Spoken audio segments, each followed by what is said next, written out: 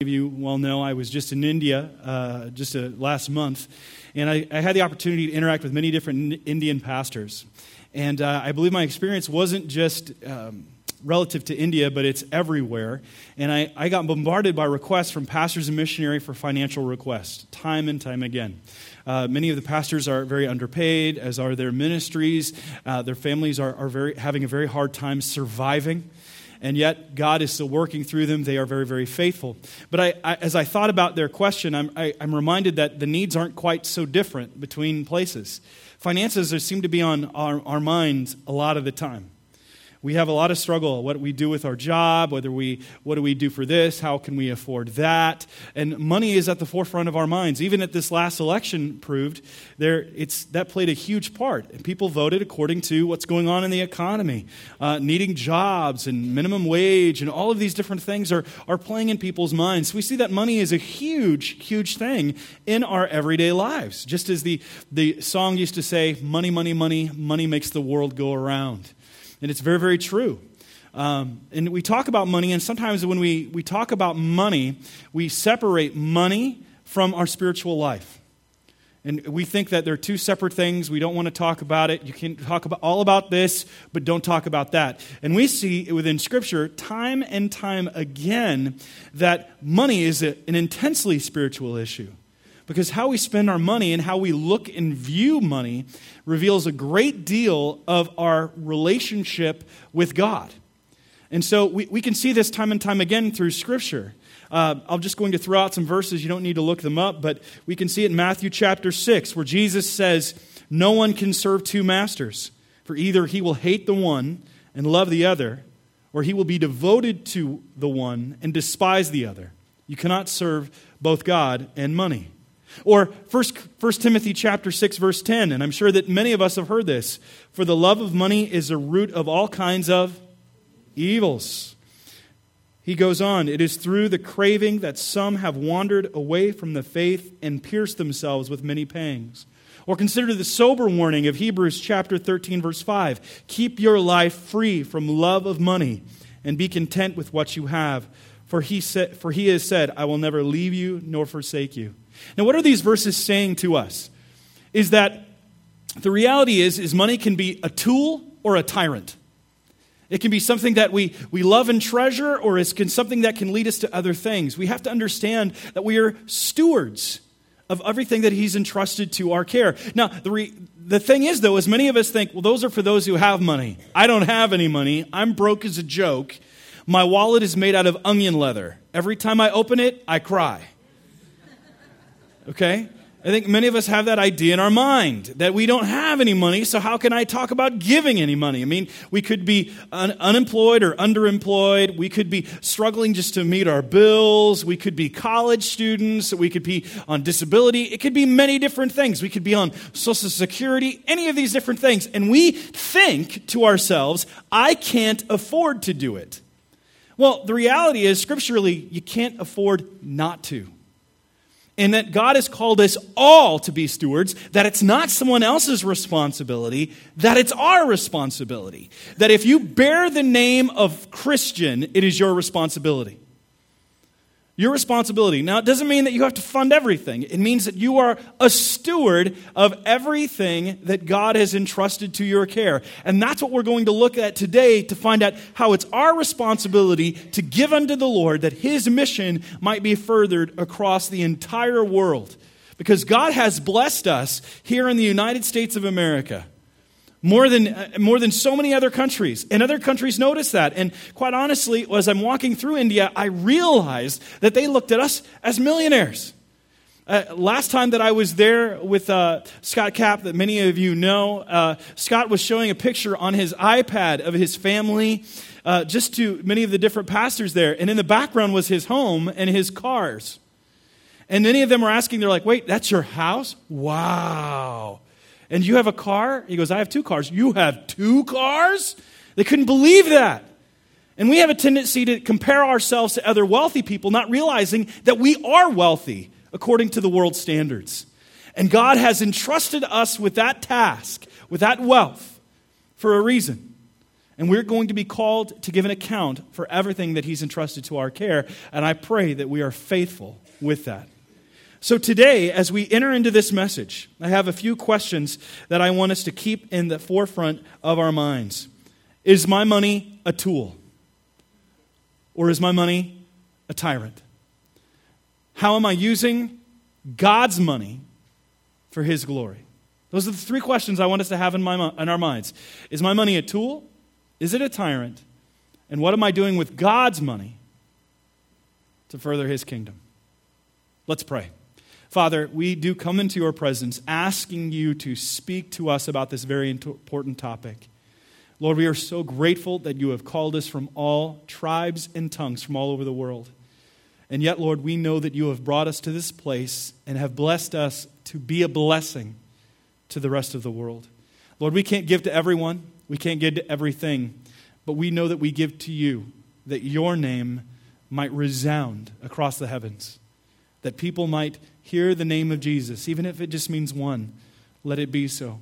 But let us be faithful with the little that you've given us, and that you might use it. In Jesus' name we pray. Amen. So let's jump right into our text. We're going to be walking through this rather quickly. First of all, the first point that I want you to write down, and you're going to see it obviously in Spanish. I'm not going to try to butcher Spanish. I took 2 years of high school Spanish, and mi hablo español un poquito. That's about it. ¿Dónde está el baño, por favor? That's about the extent of my Spanish. So just bear with me as you see the translation up on the board. So before we get into our text, I want to make sure that we do lay down a firm foundation. We need to get God's perspective on giving. That's what I want you to write down. God's perspective on giving or generosity. Now, the Scripture tells us very, very just blatantly that God is the supplier of all that we have. God is the supplier of all that we have. That He has given us wealth. He has blessed us with wealth and the ability to have wealth. Not just wealth financially, but the ability to do the job that you do. You didn't give yourself the ability to understand. You didn't give yourself the intelligence to comprehend, to do numbers or to translate or do tasks. God gave you that ability. He has blessed you with that ability that not everyone has, by the way. And if you've grown up here in the U.S., then you are a byproduct of our educational system, good or bad.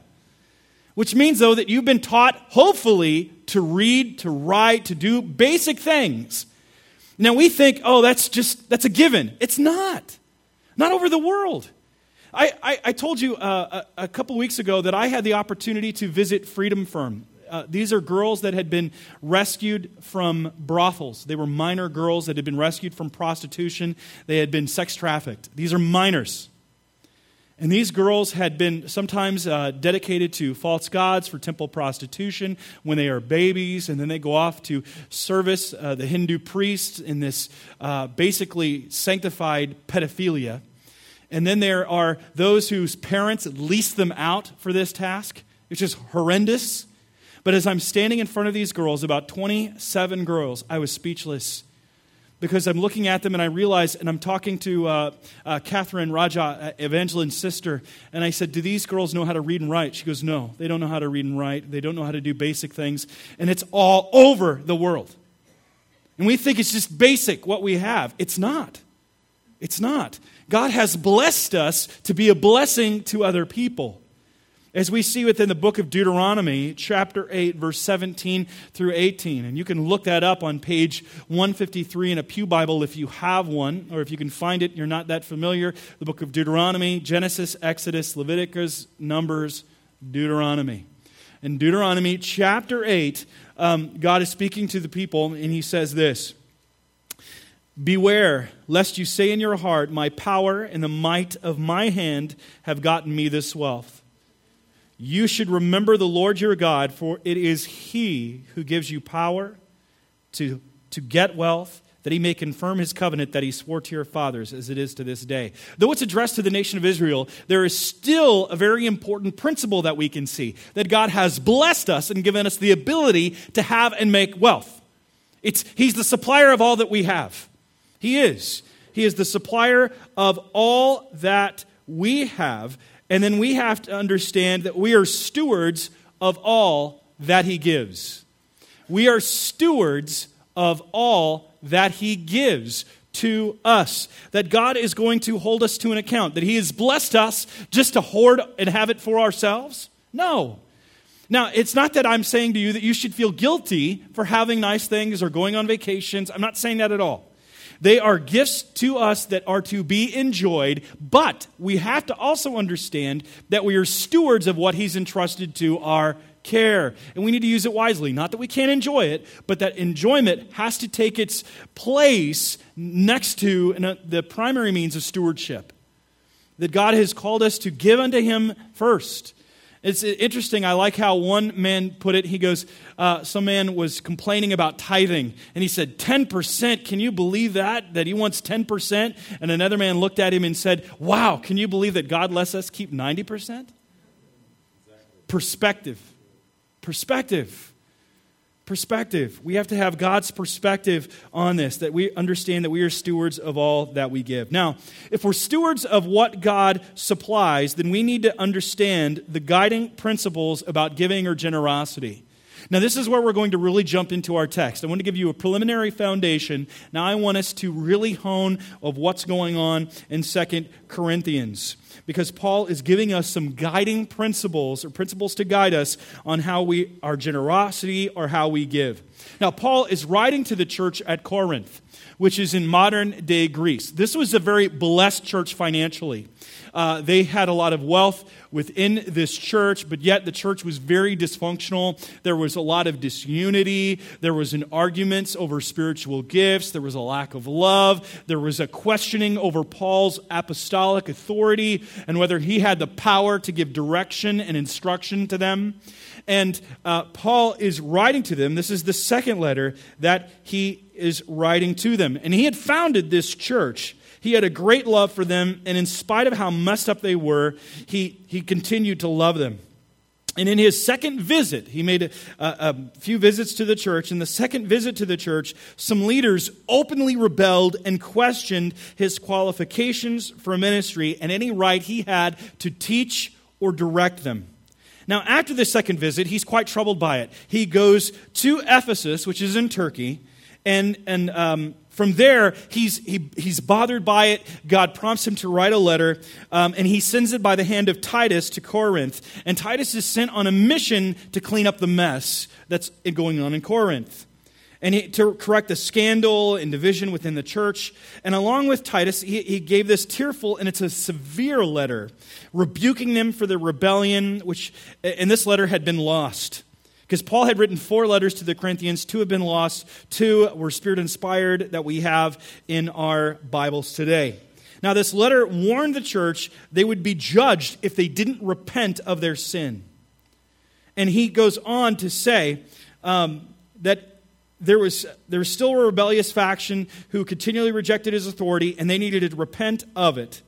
And in response to this, he wrote 2 Corinthians from Macedonia as he's back in Greece and he was preparing for his third visit to the church. So he had visited the church, he'd founded the church, he'd gone to Ephesus, he'd written this letter that was lost. He goes to Macedonia and he's writing the second letter to them. Actually, it's probably the 4th letter to them, but we call it 2 Corinthians. And he's going back to visit the Corinthians on his way to Jerusalem. Now, the saints in Jerusalem are having a really hard time. They're in the midst of a huge financial crisis. We don't know the details of what's going on, but they're struggling. The economy is collapsing. The church is struggling. Paul wants to help them.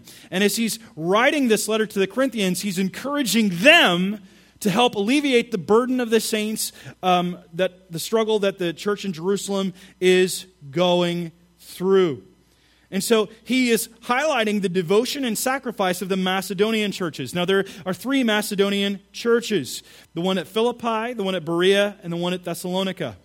And although these 3 churches were not as blessed financially as the Corinthian church had been, their generosity put the Corinthians to shame. So he's shaming them. He's saying, these churches are giving out of their poverty. You guys got money, and you're not doing anything for them. So look at verse 1. He says, We want you to know, brothers, about the grace of God that has been given among the churches of Macedonia. He's saying that these people understand that they have been saved by grace. God's grace and His gift of salvation has been poured out on these churches of Macedonia. And it's the language here, it's a perfect passive participle, that it emphasizes the state or condition of something with ongoing results. That they had been saved, they'd experienced the salvation of Christ, they are transformed by it, and now they are seeking to honor God and use the resources that God has blessed them with to further His kingdom. So if we have to understand anything about these guiding principles, that we understand, first of all, this, that it's based on God's grace. That's letter A in your notes. Write that down. That it's God's grace to us. Any giving that we give is not to earn God's favor. We already have God's favor in Christ Jesus. This is a response to that, a joyous thankfulness to realize what we have been saved from, to realize how we have been spared from death. We want to give back. We want to praise God for that God's grace has been poured out unto us. It reminds me of a dear friend of mine that once he came to salvation in Christ, his first question was, where do I give? Where do I give? What do I have to do? Where do I give my money to? I want to honor God because He has saved and transformed me. Now let's look at verse 2. For in a severe test of affliction, their abundance of joy and their extreme poverty have overflowed in a wealth of generosity on their part. Into verse 3, for they gave according to their means, as I can testify, and beyond their means of their own accord. Paul doesn't lay out the exact amount that they gave. He doesn't say that they all had to give a tithe. What he's saying there, it's about the attitude, not the amount. What is the attitude of your heart? Some people say, well, what's the amount? Just let me be done with it. No, it's about your heart before God. God is always about the heart. I was speaking to a Muslim friend of mine this past week. We have tea together. I'm sharing Christ with him. And he kept asking me questions about the New Testament. And he said that your Bible doesn't lay out specifics on how to do certain things. I said, there are some specifics that God lays out. Yes, there are. But God is always about the heart. He doesn't say just check this box, check that box, and check this. He wants your heart. And he stopped and he looked at me and he said, really? And I said, yes, God wants your heart. That's where we differ. It's not about going through the motions. It's about giving God your heart. It's about the attitude, not the exact amount. Because God has given Himself, given His Son for our sins, and how do we respond? As we've been looking at our finances as a church, we've noticed this disturbing trend, as I mentioned earlier. People are not being generous. I understand that there are circumstances. I've been there. I've lived in a friend's basement. I've been homeless. But even then, with the little we have, we gave unto the Lord. Now notice what the Macedonians were going through. They were going through a severe test of affliction, but there was to them an abundance of joy. It wasn't based on their circumstances. See, God loves a cheerful giver. If we were to look over just one page on 2 Corinthians chapter 9, verse 7, and that's on page 968 in your Pew Bible. If you have one, just flip the page. He says, each one must give as he has decided in his heart, not reluctantly or under compulsion, for God loves a cheerful giver. You know, I interacted with the Eastern Orthodox Church at one time, and as I was interacting with them in New England, I was surprised at one thing that came about, that if you die and you're a member of the church and you have not paid up your tithes and your offerings, they won't bury you. That they hold you hostage to that until you pay up what you owe. Now, we don't have that. Because here, Paul says, it's not under compulsion, but it's willingly. We're not forced to. We do it out of an overflow of our heart, because if God has our heart, we're going to want to give back to Him. There are no Ebenezer Scrooges in the church. We're to make sure that our attitude is right. It is not about the exact amount. And according to their means, notice that, and beyond their means.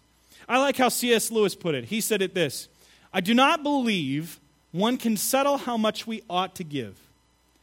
I am afraid the only safe rule is to give more than we can spare. It's a good rule. It's a good rule. We can give more than we can spare. Now I can see this is where people get testy. because we want to hold on. It's our money.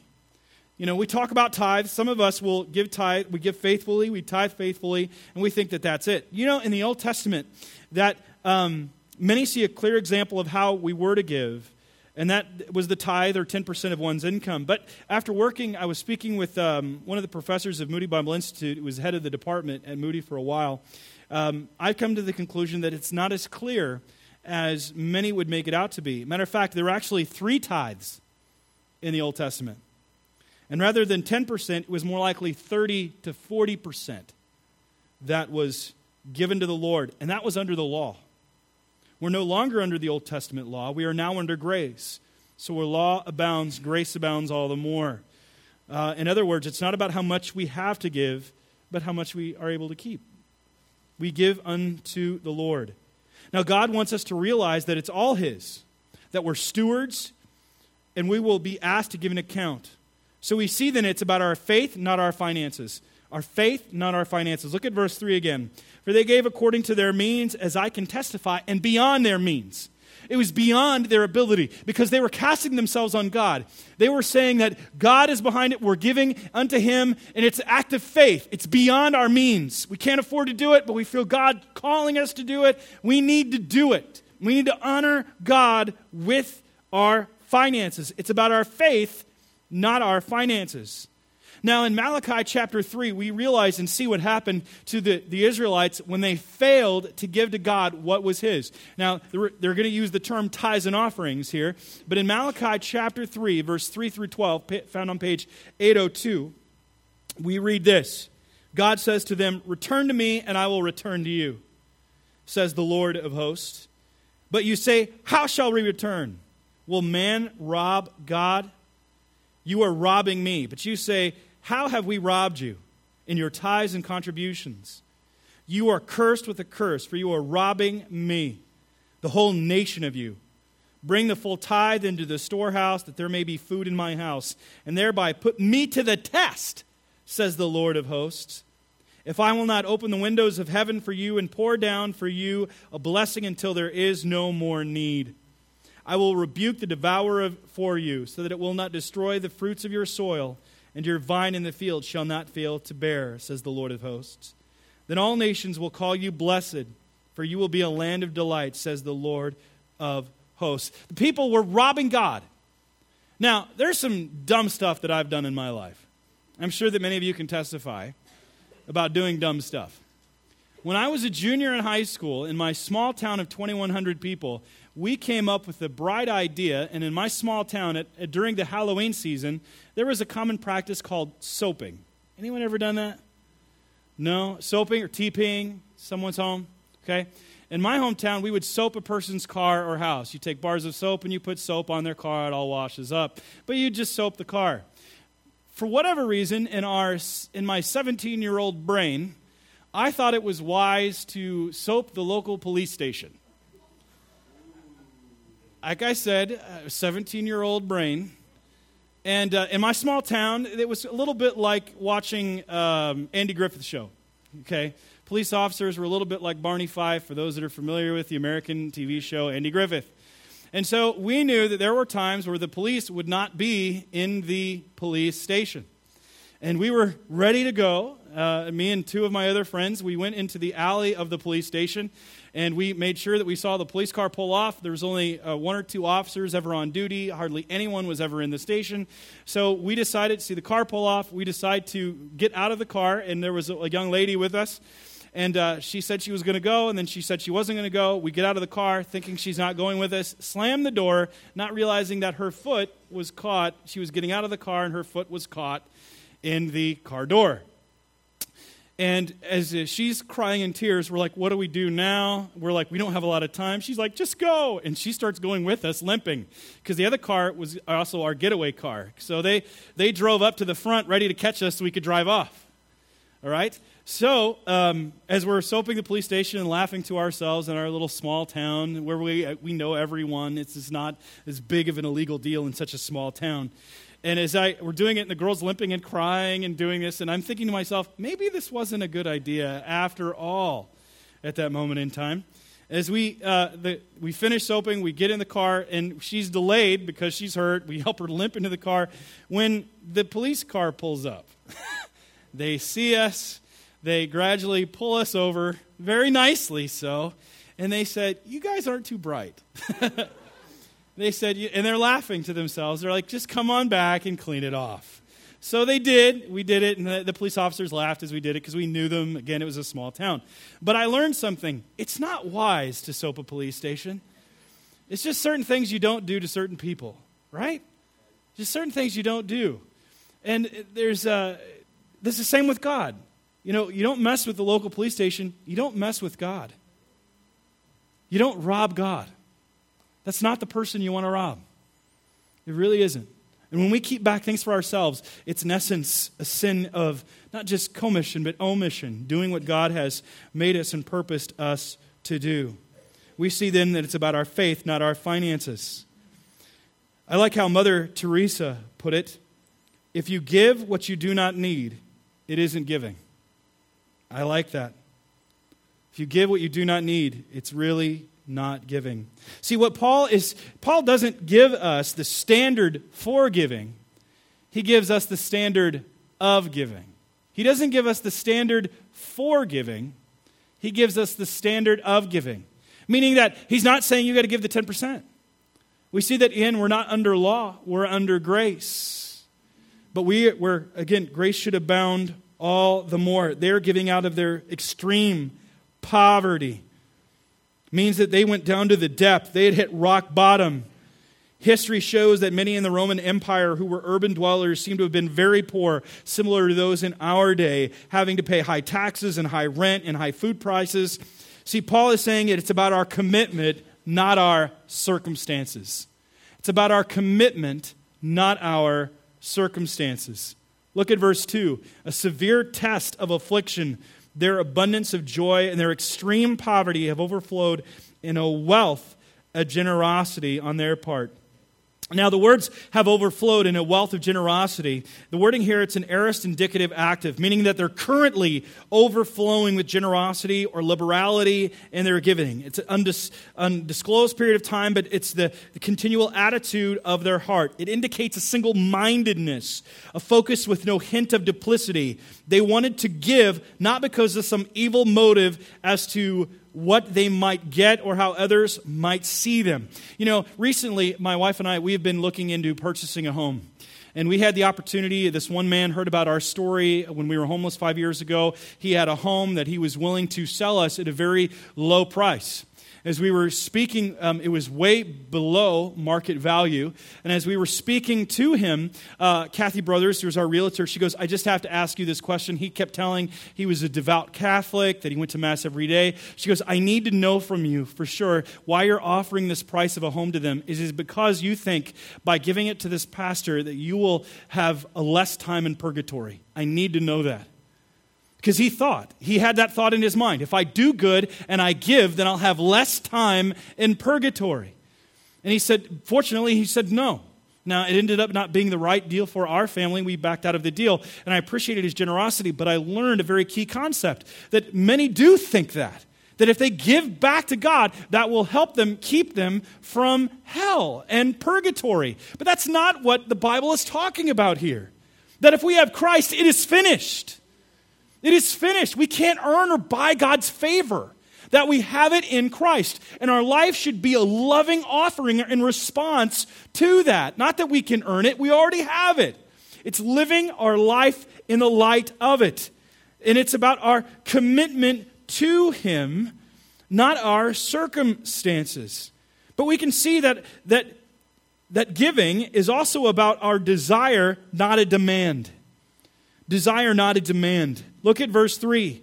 For they gave according to their means, as I can testify, and beyond their means, of their own accord, begging us earnestly for the favor of taking part in the relief of the saints. Now, I've been in pastoral ministry 15, 16 years, give or take. I've never once, not once, had anyone beg me to give. Not once. It's usually the opposite factor. We have to beg people.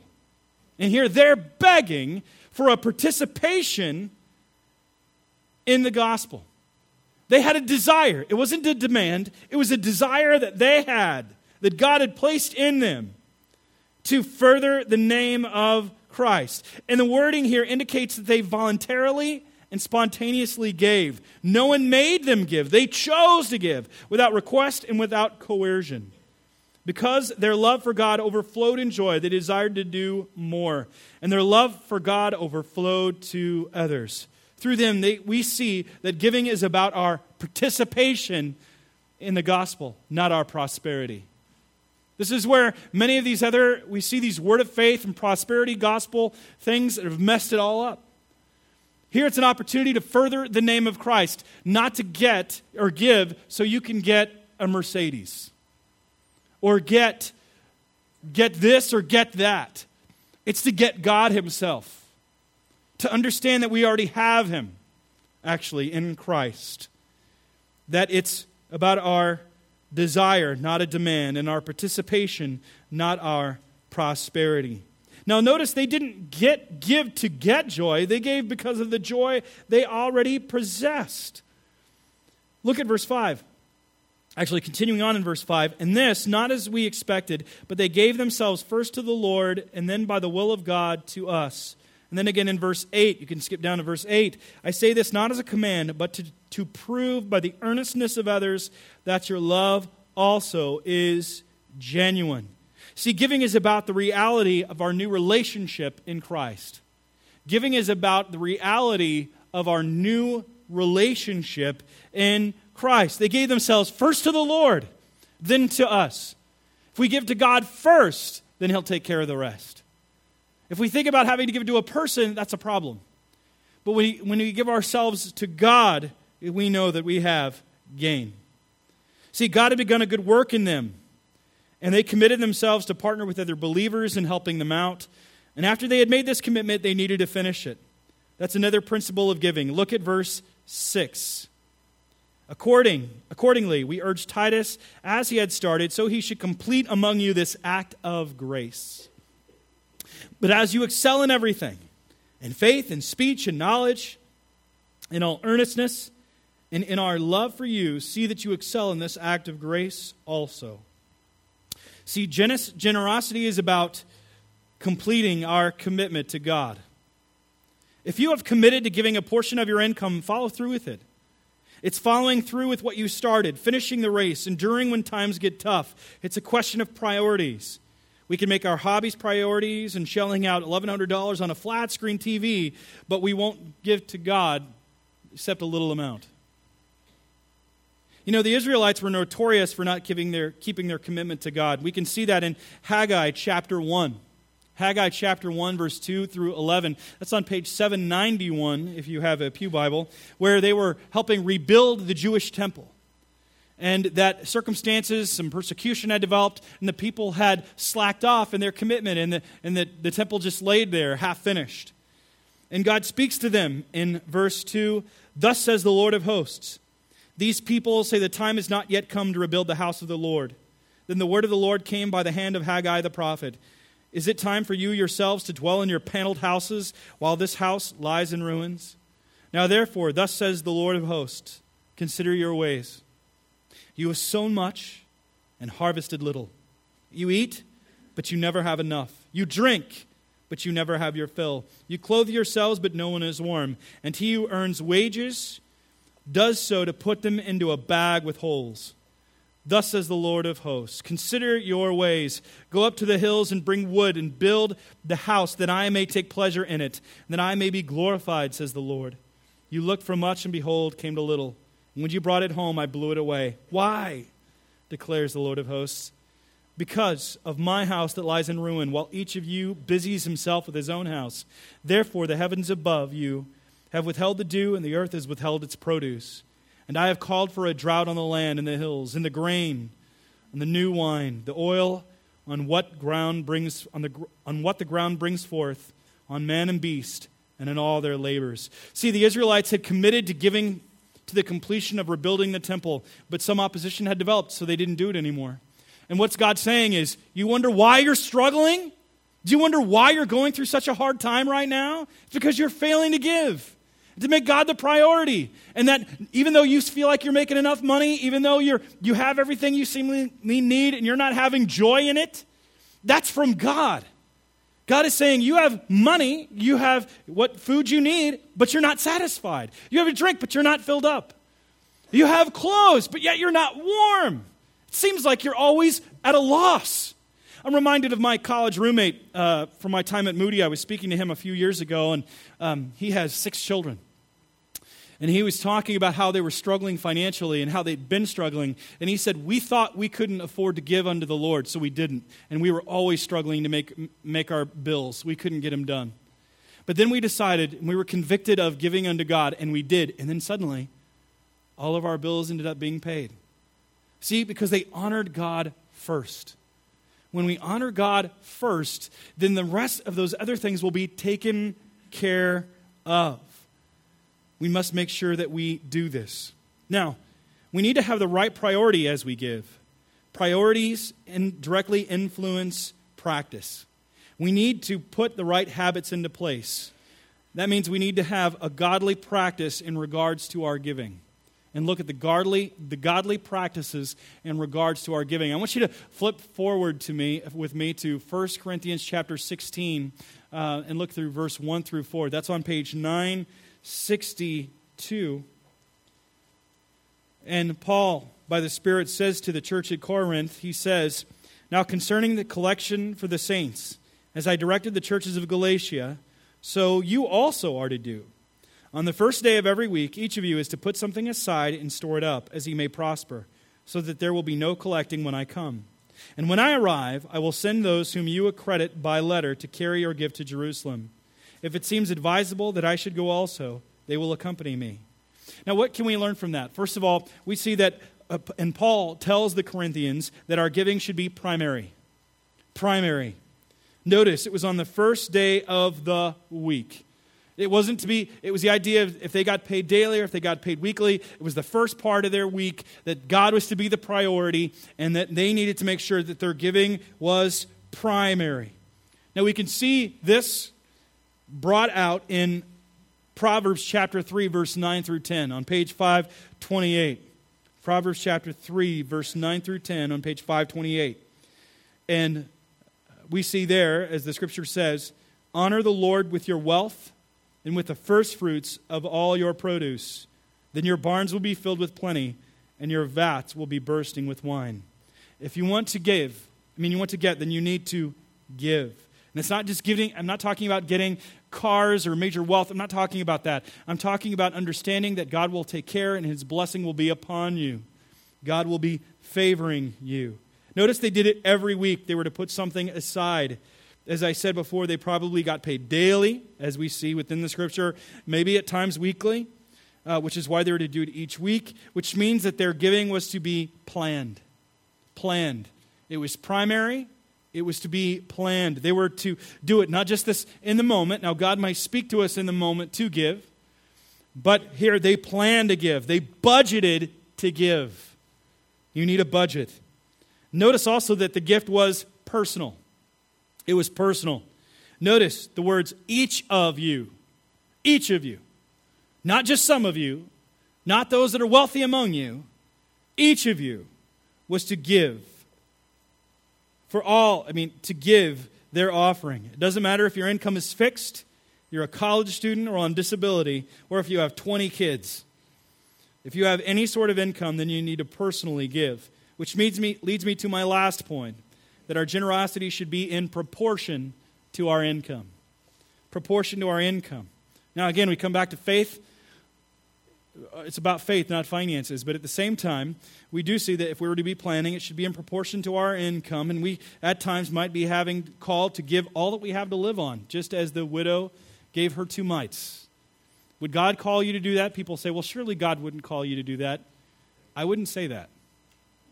God might call you to do that. He could call me to do that. He could call any of us to do that. Just as the same as God might call us to go to the furthest reaches of the world. God's call upon us is not just a safe call. The gospel is dangerous. I don't know why we think that it's safe. It's safe for the whole family. He might call us to die. Have you thought of that? He calls us to die to ourselves, to die to our comforts, not to find a way to Christianize them, to die to them for His glory. I like what Peter Marshall said about giving, been the chaplain in the Senate. He says, "Give according to your income, lest God make your income according to your giving." So let me ask you that question. Which is it for you?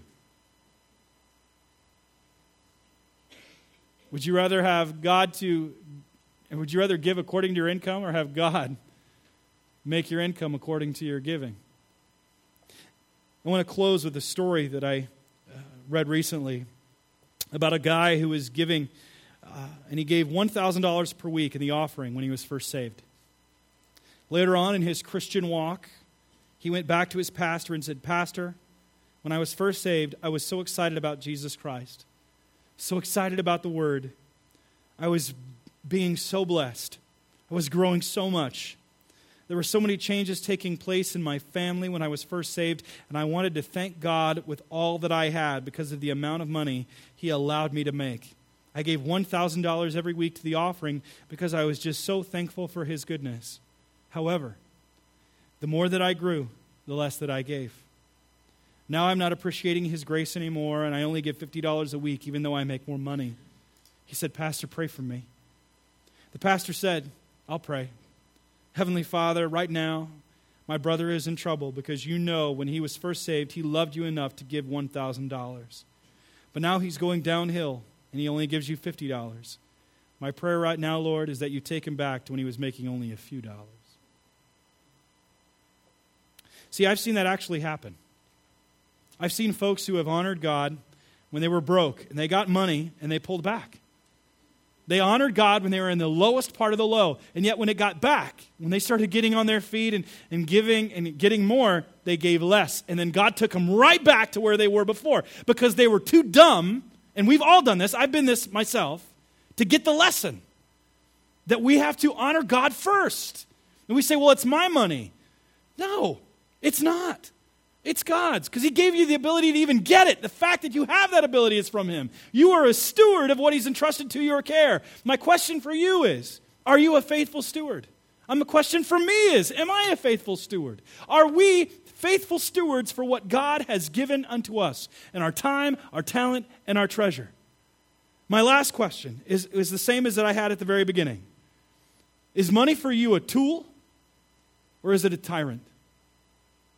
What's keeping you from being obedient to what God has called you to do, called us to do? We need to give back to Him what is already His, knowing that He has given us so much in and through Christ for the glory of His name. He has given us the greatest treasure that heaven had to offer. What are we giving back unto Him? Not to earn it, but as a loving response for how much He's blessed us. Let's pray. Father, we thank You for what You've done in our midst and what You are doing, Lord. We thank You for our brothers and sisters that are here today. Lord, we thank You that we are one church, though we might be different campuses, that we have what unites us is greater than what could ever separate us. Lord, may we always be reminded of the new life that we have in and through You, that You have called us from our sin and saved us.